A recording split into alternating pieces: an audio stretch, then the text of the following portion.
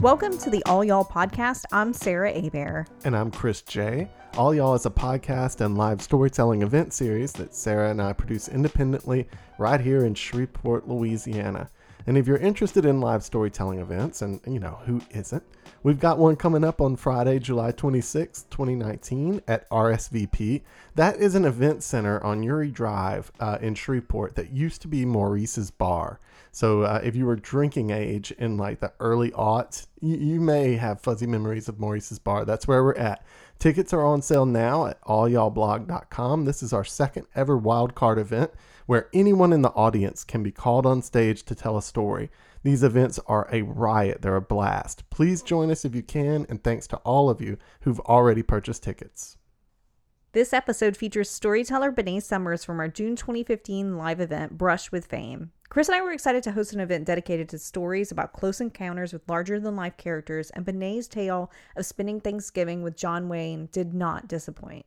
Before we get to Bené's story, though, we want to thank our presenting sponsor, Maryland's Place. You know, the one thing that I love most about Maryland's Place might be the fact that they understand that crispy tater tots are actually already the best hash browns in the world. They love tater tots as much as I do. And the best way to enjoy tater tots at Maryland's Place is to order their very secret brunch menu item, the junk.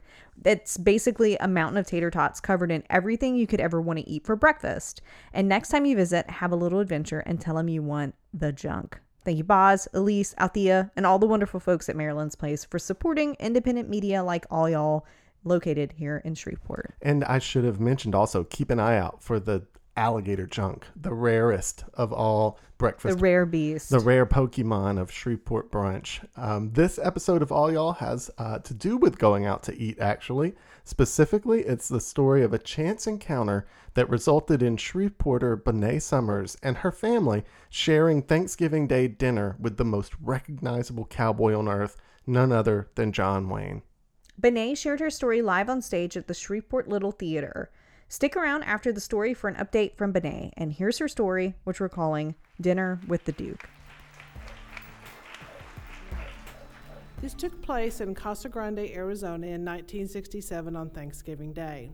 I was just about 11 years old when I had this brush with fame, but before I get to that day, I need to give you some background information on exactly how I ended up in Casa Grande, Arizona, which from here on out, I'm going to call it Casa Grande because when you lived there, that's what you referred to it as. You bastardized that Spanish beautiful name. Everybody called it Casa Grande.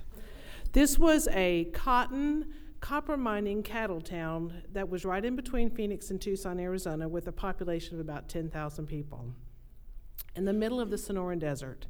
Well, in 1966, my mother was still in Tucson. My father had been stationed at Davis-Monthan Air Force Base there, and she decided she wanted to go back to school and get her undergraduate degree in music. She was a professional harpist, but she decided she wanted to go ahead and finish her degree. So she had enrolled at the University of Arizona and took an elective course in anthropology. Well, once she took this course, she fell in love with anthropology and switched her major to anthropology. She ended up with a degree in historical archaeology. And during this time, I would often travel with her to the local Indian reservations, which was basically the Pima and the Papago Indians, where she did a lot of research at that time. This is also where she met my stepfather-to-be, who was from Casa Grande, Arizona, and he would often go with her to these Indian reservations to help her with her research. He was what is known as an old term, he was an Indian trader back then. He was an interesting character in himself, that he was also in the small town of 10,000. He was the taxi service, he was the local bail bondsman, he was an assistant sheriff's deputy, and he also owned an old Indian curiosity shop that was down by the railroad track next to a bar. Well, he and my mother fell in love, decided to get married, so my younger brother, myself, and my mother moved to Casa Grande and they got married. This was all in 1966, 67. So once we got married and moved there, my mother decided, the shop's kind of a cute little idea. Maybe we should move it to a nicer part of town. Therefore, it can act as a hub for local Indians to come put their wares to sell, so she could help them with that, but also act to educate the locals, but also tourists that came to the town. So they did move the store, and that's where my love of American Indian art as well as Western art started, was this 1966-67 time period. And so with this in mind, there was going to be the unveiling of a Western American statue at this local hotel called the Francisco Grande Hotel. Now, this hotel was an enigma in itself. This was 7 miles west of Casa Grande, in the middle of nowhere. There was this enigma of a building, a 7-story hotel that was built as a luxury resort in the middle of nowhere. Well, this was built for 2 reasons. One, it was to act as a hideaway for local celebrities from Hollywood to drive out because it was about a 5-hour drive, or you could fly into Phoenix and drive 40 miles south. The reason number 2 it was built was because it was also the spring training ground for the San Francisco Giants baseball team at the time. So during the 60s was a big heyday of this little luxury hotel in the middle of nowhere, and they were having an unveiling of this American statue. And it was also during this time period that a well-known Hollywood celebrity invested into a local cattle company called the Bar 26, and this person was often seen in Casa Grande, Arizona. So on this Thanksgiving Day, we decided to go out to the hotel to have our Thanksgiving dinner and look at this Western bronze statue that they had just unveiled that day. So off we drove in the car. Out to Franny Granny was the term that they called it out then. We walked into the hotel lobby, and there to the side was this statue. So there was us and about 20 or 30 other people that were there, and we were admiring it, and our backs were all against this door that led into the restaurant and the rest of the hotel. Well, I noticed after a few minutes it got really quiet. It was scary quiet. You didn't even hear the music in the motel, and I thought, what is going on? So I looked around me, and I noticed everybody was starting to look around. I thought, well, what is happening? So I slowly turned my head, and there he is walking through the door, at least 10 feet tall, including his cowboy hat, the king of the silver screen cowboys, John Wayne. He was larger than life to me, and he was walking just like this. I'm going to try to do this now. You know his famous walk? He still did that, and he was coming right to me, and I just stood there like this. He put his hand out to me, and he said, well, hello there, little lady, how are you? And I was like, fine, I think, I'm not sure. I don't remember what I said or anything.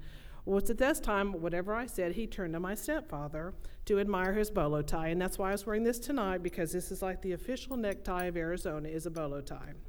And so here was my stepfather, always the cowboy hat, his panhandle slim, pearl button shirt with his bolo tie on, his severely creased pants, and his cowboy boots. And John Wayne was dressed just like him, so they were admiring each other's outfits, which was great. Well, as we stood there, I noticed Mr. Wayne looks a little different in real life than he does on the silver screen.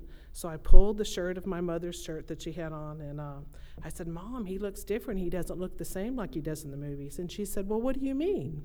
I said, well, in the movies he has a bigger chest and a smaller waist, and it looks like it's reversed today. It's kind of bigger here, and it's smaller up there.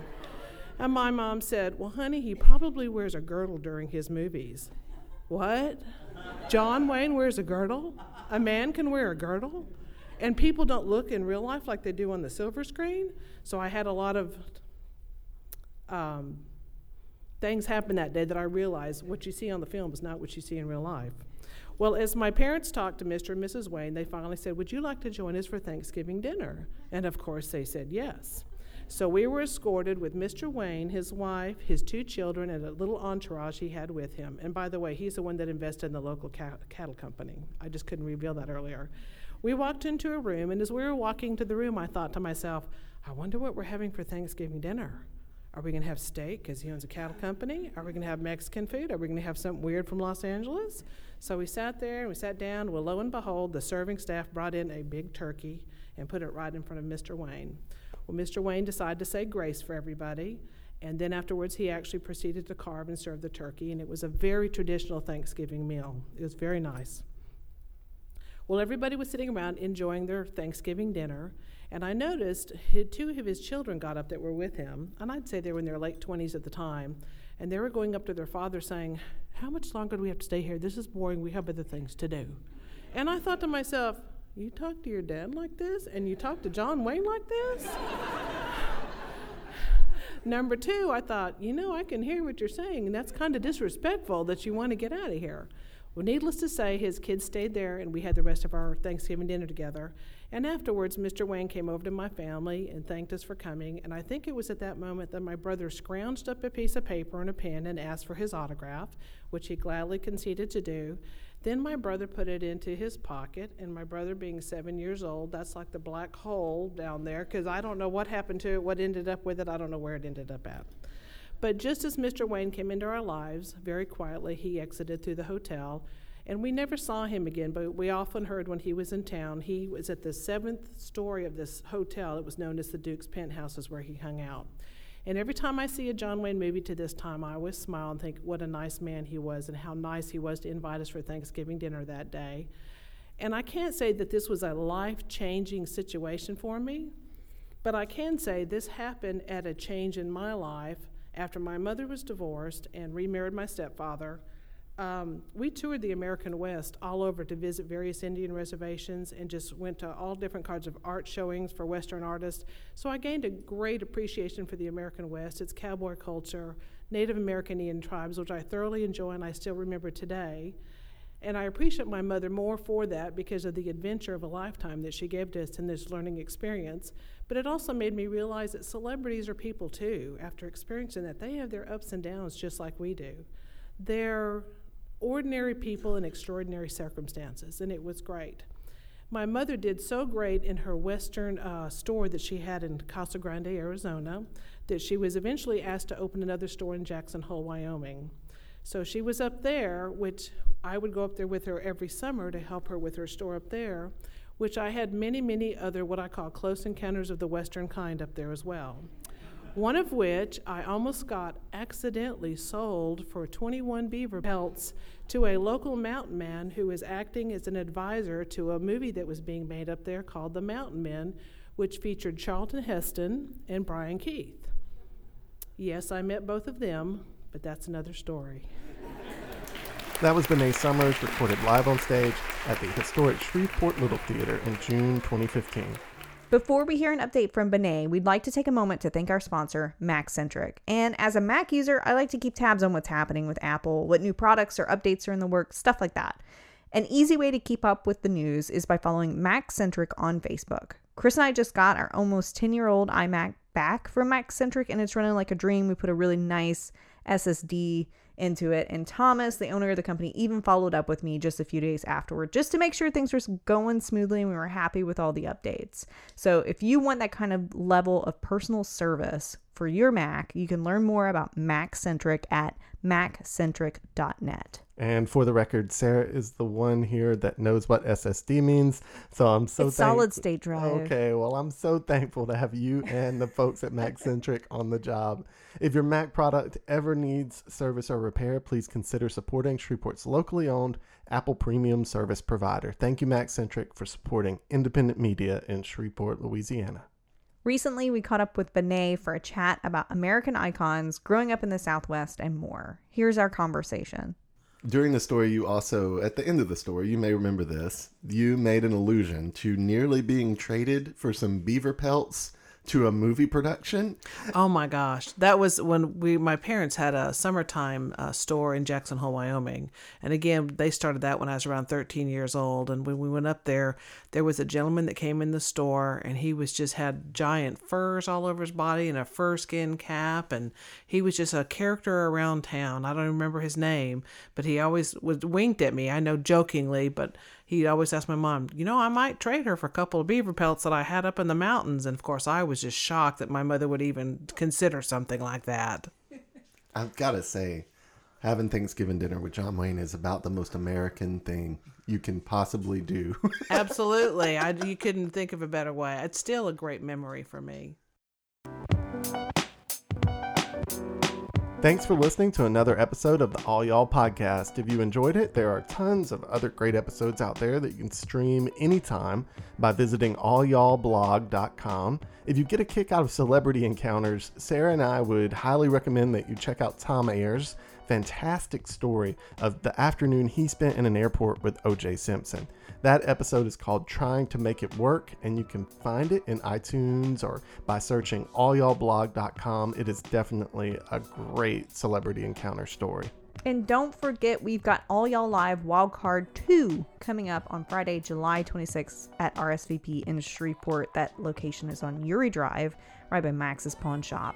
Tickets are $15 and they're on sale now at allyallblog.com. Wildcard events are just so much fun. Anyone who buys a ticket may be randomly called on stage to tell a story, or when you buy a ticket, you can nominate someone else in the audience to tell a story. These events wind up feeling like a really great house party. I'm really psyched. Chris, are you pumped? It's also our 11-year wedding anniversary. That night is actually our wedding anniversary. And don't be like, oh, y'all should be on a date. This is the date. This is what we love doing. We love hosting All Y'all events, so there's nowhere we would rather be than hosting Wildcard 2 on July 26th. Sarah, while we have the dedicated few listeners who've listened this far. Thank you, dear listener. If you've listened this far, send an email to hello@allyallblog.com, and I have a very special present just for you. So while we're talking to these awesome folks, I want to point out there is nothing to be afraid of at an All Y'all Wildcard event. Wouldn't you say that's the case? I mean, like... Yeah. Like, I have a lot of anxiety about talking to people in public, and it's like the audience gives you a big hug and says, you can do it. It's really like, the way I feel about these is that it's like you're at a good dinner party, and everyone at the dinner party is interesting, okay? So, like... anybody who starts going off about this crazy thing that happened to him once, you want to kind of like move closer to their little group of people and listen in. That's what these are like. You have full permission to leave the boring conversation and go to the interesting one all night long. There's nothing to be afraid of. It's so much fun. Please buy tickets at allyallblog.com. You can't miss the ticket link. It's at the top. See you soon. Thank Bye, y'all. y'all. Bye.